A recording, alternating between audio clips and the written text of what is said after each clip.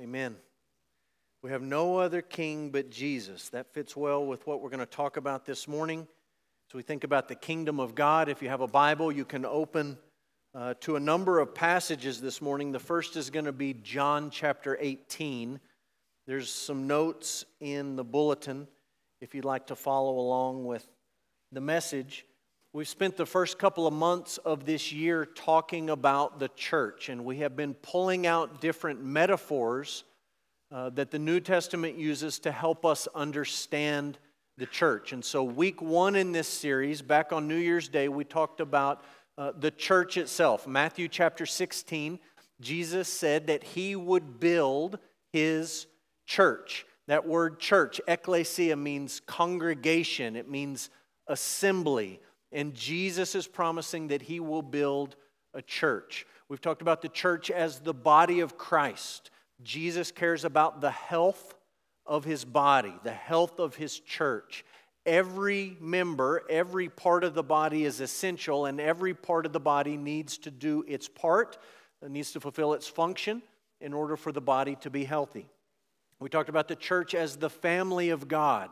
God has adopted us into His family, which means we are family. Like it or not, the people sitting close to you are your family. They are your church family. If you want to be part of God's family, then you get to be part of a local church family. Corey preached on the church being the temple of the Holy Spirit. Believers individually have the Holy Spirit living in us, but the church corporately is also the temple of the Holy Spirit. We've talked about the church as a holy nation.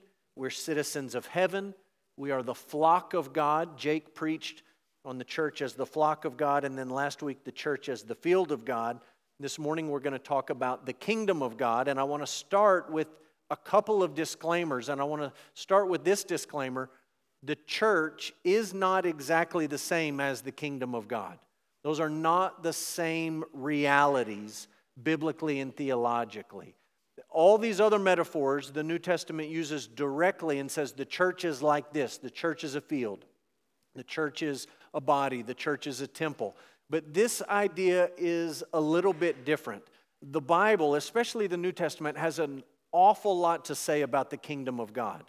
So much that it's impossible to pick one specific passage and to say that this passage says everything that the New Testament says about the kingdom of God. So if we were to pick one particular passage this morning, like we've done in previous weeks, every week in this series we've had a home-based text. We've talked about the Old Testament and the New Testament, and then we've landed somewhere and said, this is our passage for the morning. We don't really have that this morning because there's not one and only one passage that could say everything that the New Testament has to say about the kingdom of God. And so we're going to try to make sense of that this morning. If you want to play Bible drill and keep up with some of the verses that we look at, you're more than welcome to flip in your copy of the Scriptures. Some of these verses will be on the screen as we go this morning. So let's just start with the phrase, the kingdom of God. The kingdom of God. What do we mean when we talk about the kingdom of God? Most basically, we're talking about God's reign, God's rule, or God's sovereignty. That's the kingdom of God. Now, if you're a thinking person, the first thing that might pop into your head is, doesn't God reign over everything? The answer is yes. Doesn't God rule over everything and everyone? The answer is yes. The Bible speaks of His sovereignty and His omnipotence in that way. Isn't God sovereign over everything? Absolutely. The Bible says that God is sovereign over absolutely everything that happens. So in your brain, you begin to think, I got it. Everything is the kingdom of God. No, not quite. When we talk about the kingdom of God as His reign, as His rule, as His sovereignty, we're thinking about something a little bit more focused, and we're thinking about the people who gladly, joyfully live under God's reign, under God's rule, under God's sovereignty. We're thinking about the people who acknowledge God's reign and His rule and His sovereignty. Next, the kingdom of God, you're going to like this one, is already and not yet. It is now, present, and it's not yet here. It's in the future. Clear as mud? Everybody tracking with me? One of the things that might help you in thinking about this idea that the kingdom of God is here and it's not here is to think about what the Bible says in the Gospels about the kingdom of God. Mark and Luke, they use the phrase the kingdom of God. Matthew prefers the phrase the kingdom of heaven. He just subs that out. He's very Jewish. That's a very Jewish phrase. Matthew uses the phrase the kingdom of heaven. John, who wrote a very different gospel than Matthew, Mark, and Luke, and he wrote much later, John talks about the kingdom of God, but what he really talks about the most is eternal life. And what I'm saying to you is that all these guys are essentially talking about the same thing. The reign and the rule and the sovereignty of God over the lives of His people in a special way. And when you think about the kingdom already being here and not yet being here, it's present, but it's also coming, you might think about eternal life. If you're a follower of the Lord Jesus Christ, you've repented of your sin and you've put your faith in Jesus, and we asked you this morning, do you have eternal life today? The answer to that question would be yes. I was dead in sins, but God made me alive, and He has given me eternal life in Jesus Christ. You have it now. If I asked you, as a follow-up question, are you looking forward to the day when Jesus returns and we live with Him forever? You would say, yes. I have eternal life now, but I'm not yet experiencing the fullness of what that will be someday. That's the same idea underneath this phrase, the kingdom of God or the kingdom of heaven. You can enter it today. You can be part of this kingdom today. And even as you're part of that kingdom, you're looking and you're waiting and you're hoping and you're praying that God's kingdom would come. So it's already and it's not yet. It's present and it's coming. Let's think Old Covenant, New Covenant. In the Old Covenant, the kingdom of God was at work primarily in the nation of Israel. The nation of Israel. And we're going to circle back to that in just a minute. In the New Covenant, the kingdom of God is primarily at work through the church. We're New Covenant believers. We look back at the Old, and we say in the Old Covenant, God's kingdom was primarily at work through this nation, Israel, the Hebrew people.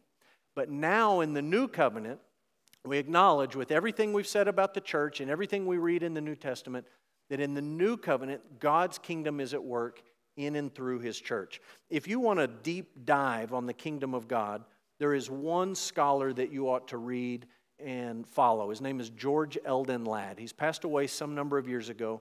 He was a troubled man, but he was a brilliant scholar. And essentially what he did in his writing is he took all these ideas about the kingdom of God. It's here, it's coming, we have it, we don't have it yet. And he basically said all of this stuff has to fit under one umbrella. We believe the Bible is true and it doesn't contradict itself. So we've got to take all these disparate ideas about the kingdom and bring them together. Ladd did that. One of his books that I've put up on the screen is The Presence of the Future. He has several other books that are very helpful. But in Presence of the Future, he makes these 5 statements about the kingdom of God. And I think this is a nice summary for thinking about the kingdom as it relates to the church. Number 1, the church is not the kingdom. The church is not the kingdom. Those two things are not exactly the same. Number 2, the kingdom creates the church. The rule and the reign and the sovereignty and the power of God at work in the lives of His people creates the church. Number 3, the church witnesses to the kingdom. It is the job of the church to say to men and women, boys and girls, that the kingdom of God has broken into this world and the call on their life is repentance and faith. We bear witness to the reality of the kingdom of God. Number 4, the church is the instrument of the kingdom. How is it that the kingdom is working in the world today? Primarily is through this instrument of the church. The kingdom creates the church. The kingdom is at work in and through the church. And lastly, the church is the custodian of the kingdom. That doesn't mean we're about to hand you a mop and a broom. That means as the church, Matthew 16, we have been given the keys. Jesus said to His disciples, I'll build a church. I'll build it on you, Peter, you're the rock, and I'm going to give you the keys to the kingdom. And the things that you bind will be bound, and the things that you loose will be loosed. Jesus is talking about this role of stewardship, this role as a custodian that the church has over the kingdom. So that's a summary, and I know that's a bit academic, but this is a complex topic in the New Testament. It's a massive topic in the New Testament, and you can't talk about the church without also talking about the kingdom. So let's start by going backwards. Let's talk about the Old Testament. What is the Old Testament background for us being able to understand the kingdom of God? And without being too trite or simplistic, it's basically the entirety of the Old Testament. You want to understand the kingdom of God, what the New Testament says about the kingdom of God, you have to understand the role of Israel, which was essentially a kingdom. It was a nation in the Old Covenant. Now, I don't know if you've read the Old Testament, but I'm about to summarize the entire Old Testament for you in about 2 minutes. After creating mankind, and then destroying the earth in a flood, and then scattering the peoples at Babel, the Lord God entered into a covenant relationship with a man named Abraham, and then his son Isaac, and then his son Jacob. And God promised the patriarchs that he would take them, this small family, and he would turn them into a kingdom. The Lord God said to Abraham, I will make you into a great nation, a great kingdom, and kings will come from you. Abraham's family ended up as slaves in Egypt, and God brought them out of Egypt so that they could be a kingdom unto him, a kingdom of priests, following the Lord and serving the Lord and trusting the Lord. And he brought the people out in the Exodus, and he brought them into the promised land in the conquest that they might be a kingdom. And then you come to the period of the book of Judges. And if you've ever read the book of Judges, you know that there's a problem. The problem, which is summarized in Judges, is everyone did what was right in their own eyes. Why? Because there was no king. They had a kingdom, but they didn't have a king to rule over them. And everyone simply did what was right in their own eyes, and it was a mess. So God gave them a king. First Saul, and then David, and then Solomon. And they had a real kingdom and a real king, but then the kingdom divided. There was a civil war, there was a split. The northern kingdom of Israel, the southern kingdom of Judah. And eventually both of those kingdoms became so wicked that God kicked them out of the promised land and sent them into exile. That's the story of the Old Testament. Everything that you read between Genesis and Malachi fits into that story somewhere. It's all a story about a kingdom. Now let me mention 2 passages in particular that are noteworthy. One is Psalm 2. Psalm 2. It describes the Messiah as God's son who would one day rule over every king. David wrote Psalm 2. And David wrote it not about himself, not about his son Solomon, not about his grandson. He wrote it about God's son, the Messiah, the Christ, the anointed one. And in Psalm 2, David promises us that a day would come when God's son, the Messiah, would rule over every king and every kingdom with a rod of iron. A second important passage that you might read later today is Daniel 2 and Daniel 7. In Daniel chapter 2 and Daniel chapter 7, we read promises, prophecies about a kingdom and about a king. Daniel 2 says, look, there's all these kingdoms of the world, the Babylonians, the Assyrians, the Greeks, the Romans, all these kingdoms, they come and they go. And Daniel 2 says a day is coming when a new kind of kingdom will come. It's not going to be like all these other earthly kingdoms. It's going to be an otherworldly kingdom, Daniel 2. Then in Daniel 7, Daniel has a vision, and he sees the throne of heaven, and he sees one like a son of man coming and sitting on the throne. He sees the Lord's Messiah, the Lord's Christ, the Lord's anointed one, the King of Kings. So that's Daniel, that's Psalm 2, that's the Old Testament. Let's ask this question. What does the New Testament say about the kingdom of God as it works through the church? I want to give you a few important ideas. Number one, the kingdom of God is not an earthly kingdom. We've seen this from Daniel 2 and 7, but it's worth stating clearly, the kingdom of God is not an earthly kingdom. If you have your Bible, you can look at John 18, verse 36. Jesus is speaking with Pilate just before his crucifixion. Jesus answered Pilate and he said, "My kingdom is not of this world. If my kingdom were of this world, my servants would have been fighting that I might not be delivered over to the Jews, but my kingdom is not from the world." If you've read this story in John 18, you know that Pilate was struggling to comprehend a kingdom that wasn't like the kingdom he was part of. He's struggling to understand what an otherworldly kingdom might be like. And if you've read the Gospels, you know the disciples had the exact same struggle. They struggled to understand, being Jewish men steeped in the Old Testament, what will it be like when a kingdom comes that is not an earthly kingdom? For example, you can read Acts chapter 1. In Acts chapter 1, verse 3, Jesus has been crucified and raised from the dead, and he's talking to the disciples. And Luke tells us in Acts 1:3 that Jesus is teaching the disciples about the kingdom of God. This period before he ascends back to heaven, after the resurrection, he's appearing to the disciples, teaching them about the kingdom. And they ask a question in Acts 1:6. The question they ask is, will you at this time restore the kingdom to Israel? Jesus, you keep talking about a kingdom. Is it time to reestablish Israel as a kingdom in the midst of all these earthly kingdoms? Now, have you ever been in Sunday school and you asked a question and the teacher looked at you and just shook their head and said, "I am not going down that rabbit trail"? This happens in my Sunday school class about 5 times a week. Somebody asks a question and I say, nope, we're not talking about that. We're talking about this. We're moving in this direction. Don't take me. That's essentially what Jesus did to the disciples in Acts chapter 1. He's teaching them about the kingdom, and they say, "Jesus, will you at this time restore the kingdom to Israel?" And Jesus basically, I imagine he rolls his eyes. I don't know if Jesus rolls his eyes, but I imagine he rolls his eyes, and he says to them, "Listen, fellas, you are going to be witnesses. Witnesses. Jerusalem, Judea, Samaria, to the ends of the earth."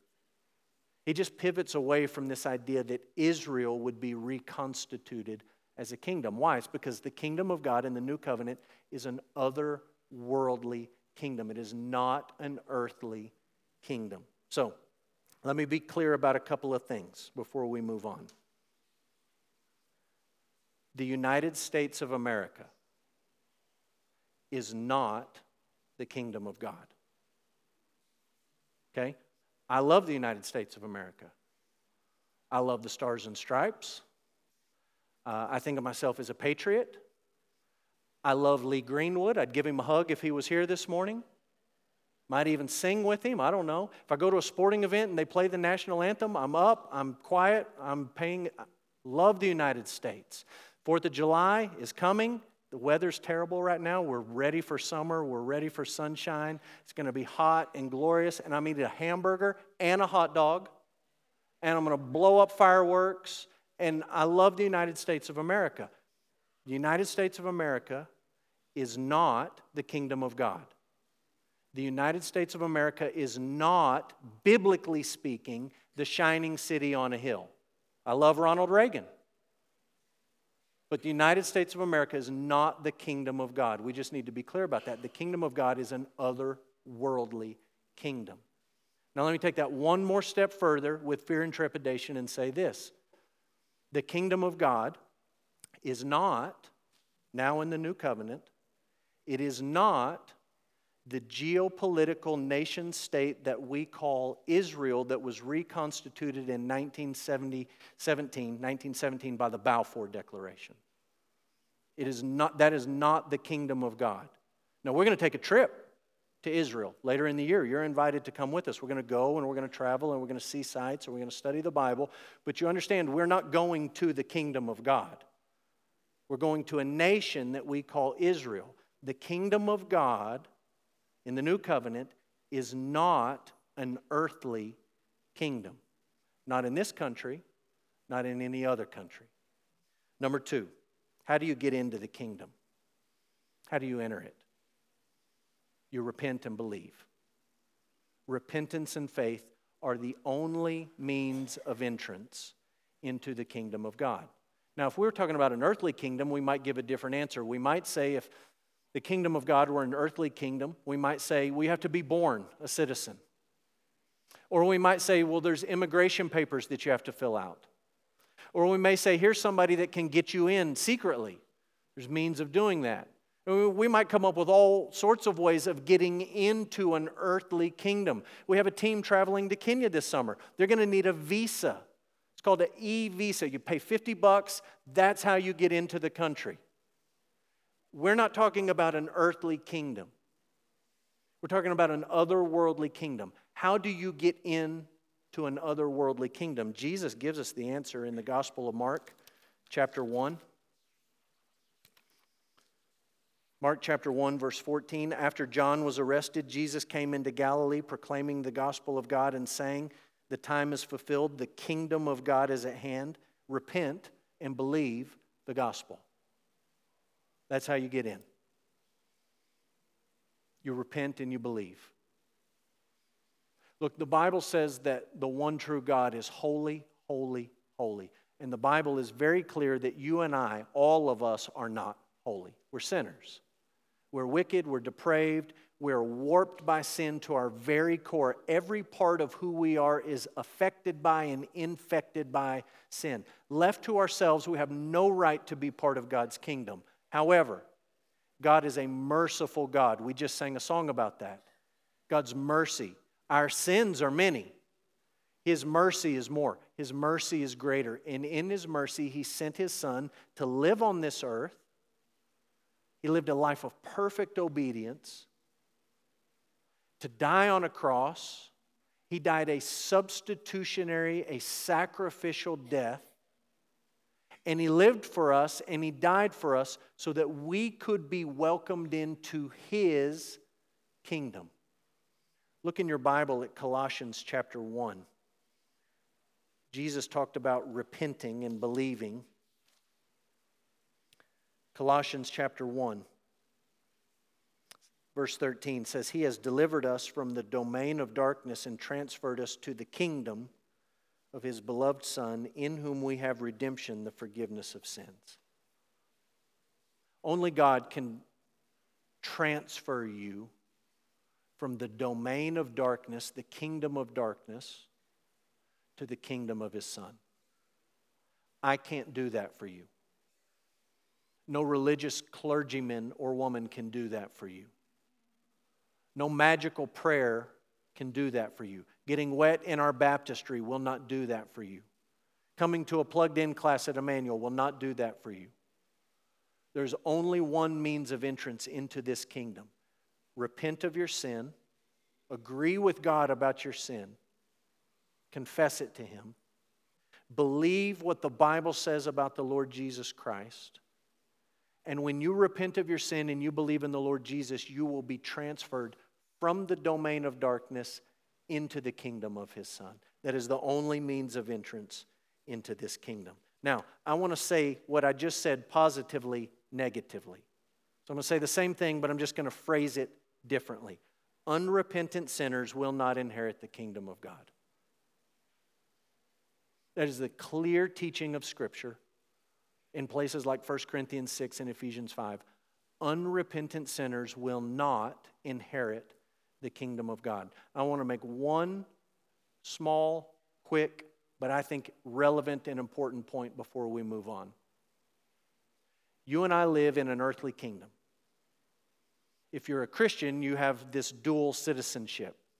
Citizen of heaven, part of a holy nation.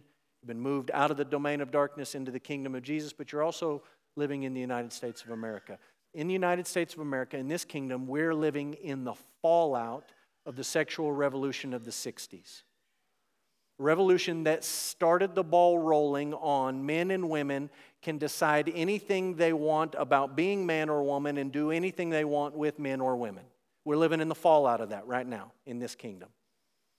and living in the time and the place when you live, there will be people, if you try to make your stand on the Word of God, there will be people at some point that will try to back you into a doctrinal, theological corner. And they will ask you a question something like this. Oh, you're a Christian. You believe the Bible. Do you believe that this kind of person can go to heaven? Do you believe that this kind of person can be a Christian and be saved? And they're going to focus on one particular kind of sin, and they're going to back you into this corner, and you, in that moment, need to have the wisdom and the discernment and the courage to understand that 1 Corinthians 6 and Ephesians 5 are not singling out one kind of sin, saying this is the only one that gets you out. What 1 Corinthians 6 and Ephesians 5 are saying is, any unrepentant sin keeps you out of the kingdom. If you take any sin, and you willfully, intentionally press on in that sin, and you are not sorry for it, in fact, far from being sorry for it, you make it your very identity. If that's your decision, you need to understand unrepentant sin will keep you from inheriting the kingdom of God. And it doesn't matter what sin that it is. Now, when you get put in that corner, some of you have been put in that corner. I've been put in that corner. Nobody likes to be put into a corner. But as a people of God, all we can do is stand on the Scriptures. You don't have to apologize for the Bible. You don't have to be embarrassed about what the Bible says.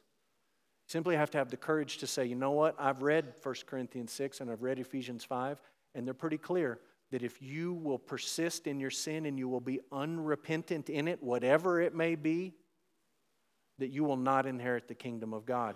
But you can say with complete confidence, if you will repent of your sin, if you will agree with God about your sin, don't agree with the world, but agree with God, and you will put your faith in the Lord Jesus Christ, who He is and what He did on the cross, you'll be saved.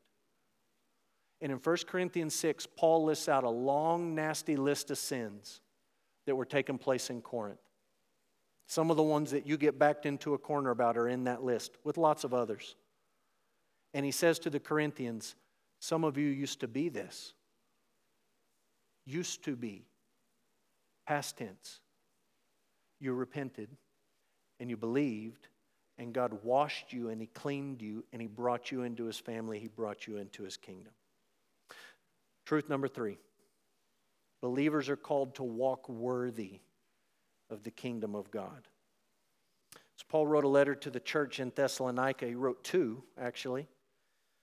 In 1 Thessalonians 2, Paul says this. He says, you know how like a father with his children, we exhorted each one of you and encouraged you and charged you to walk in a manner worthy of God. God who calls you into His own kingdom and glory. If you would like to have the hope of the kingdom of God, it can be yours today. Repent of your sin and believe in the Lord Jesus Christ. Just understand that contrary to what many churches preach, you are not free to do with whatever you please with the rest of your life. If God calls you into His kingdom, He calls you to walk worthy of His kingdom. He's not saying you have to earn anything. You can't earn anything. You'll never be able to earn anything. But He is saying that He wants you to agree with Him about sin, and He wants you to fix your eyes on the Lord Jesus Christ, and He wants you to follow Him and walk worthy of His kingdom. Now, we could trace that in all sorts of directions. Let me tell you where Paul traces it in 1 Thessalonians 2 when he says walk worthy. First of all, he says, I want you to continue receiving the Word of God as the Word of God, not the Word of man. I want you to continue to submit your life to the authority of Scripture. Secondly, Americans don't like this. He says, I want you to suffer well. Submit your life to the authority of Scripture and suffer well. How do I walk worthy as a Christian? Well, that's 2 pieces of the puzzle. Submit your life to the authority of God's Word and suffer well. Let me give you one more application that might be corporate in nature because we're talking about the kingdom of God as it relates to the church. I would submit to you that the reality of the kingdom of God shapes the way that we worship. as a church. We've talked about this a lot over the last 2 months, the worship of the church. But the reality of the kingdom shapes our worship. For example, Hebrews 12. In Hebrews 12, the author of Hebrews tells us that we have received a kingdom. The first thing the author of Hebrews says is you should be grateful for that kingdom because you don't deserve to be part of it. God has graciously brought you into it, so you should be grateful for this kingdom. The second thing the author of Hebrews says as he's talking about this kingdom is you should offer, you the church, y'all, plural you should offer acceptable worship. Acceptable worship. Now, I'm no English major, but if there is a thing the Bible would describe as acceptable worship, I'm led to believe that there is something the Bible might describe as unacceptable worship. Not everything that we lump under the umbrella of worship is actually acceptable worship. We've talked about this. We talked about the church over the last several weeks. What are we to do when we gather together in this room? Well, we're to worship. And Hebrews is clarifying that because we've been brought into a kingdom, we should offer acceptable worship. Paul traces it out like this in 2 Timothy chapter 4. He's writing to Timothy, his protege. 2 Timothy 4, verse 1. I charge you in the presence of God and Jesus Christ, who is to judge the living and the dead by his appearing in his kingdom. He is giving Timothy a charge. It is in light of the fact that Jesus will come back and he will bring a kingdom with him. Here's the charge. Verse 2, preach the word. That's something we do in our worship, right? How do we offer acceptable worship? Well, one of the things we have to do is preach the word of God. Teach the word of God. What does that look like? Be ready in season, out of season, reprove, rebuke, exhort with patience and teaching. The time is coming, Paul says, when people will not endure sound teaching, but having itching ears, they'll accumulate teachers to suit their own passions, and they'll turn away from listening to the truth and wander off into myths. As for you, Timothy, be sober-minded, endure suffering, do the work of an evangelist, fulfill your ministry. Timothy, by all means, preach the word of God. When we meet in this room, and I stand in front of you, or Corey, or Jake, or Chris, or Jason, or Ron, or anybody else stands up, our job is not to make you laugh. Our job is not to make you think we're really smart.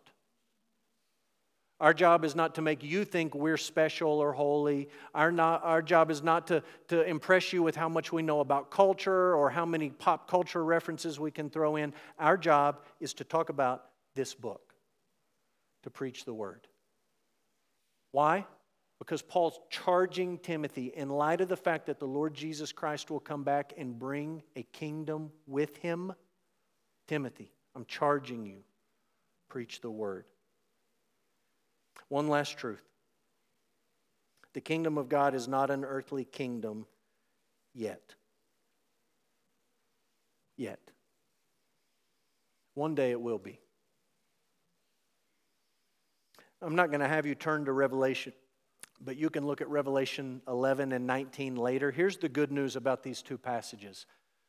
You don't even have to agree with me about the book of Revelation to see what John's saying in these passages.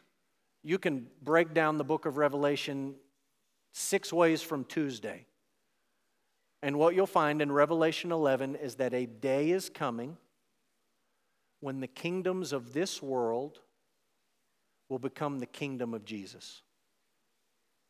The Lord Jesus will come back, and all these earthly kingdoms that you see today, they will be smoke. Gone. Babylon, Assyria, Persia, Greece, Rome, United States, geopolitical state of Israel, they'll all be gone. All human kingdoms will be gone. And the kingdom of God will take the place of the kingdom of men.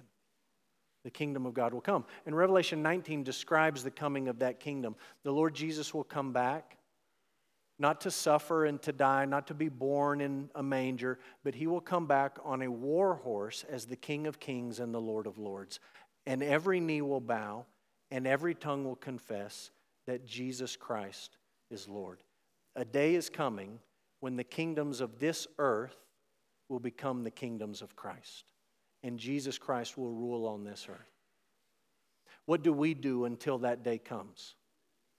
Well, we do church. What does the word church mean? It means congregate. It means assemble. We congregate together. We assemble together. We meet together. What do we do when we congregate together and we meet together and we assemble together? We worship. We sing songs like we've sung this morning about God's mercy and about Jesus being the King.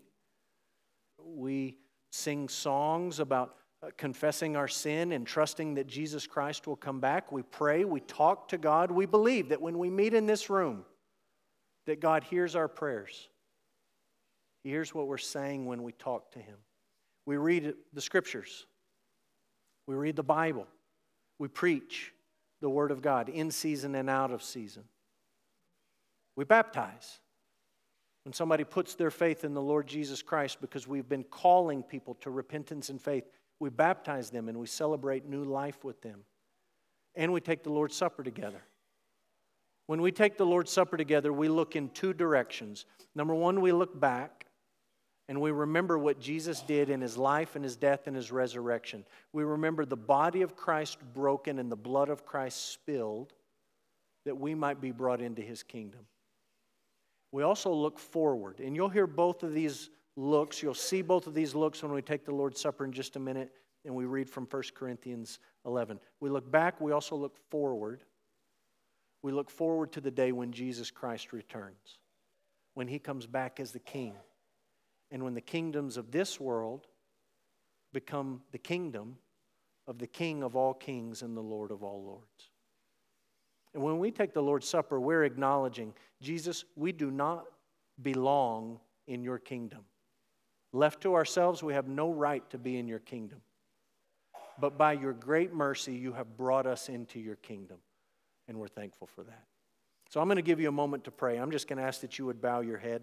I'm going to give you a moment or two to think about the kingdom and the church and the King, to think about what Christ has done to make us His own, to prepare your heart to take the Lord's Supper, to look back and to look forward.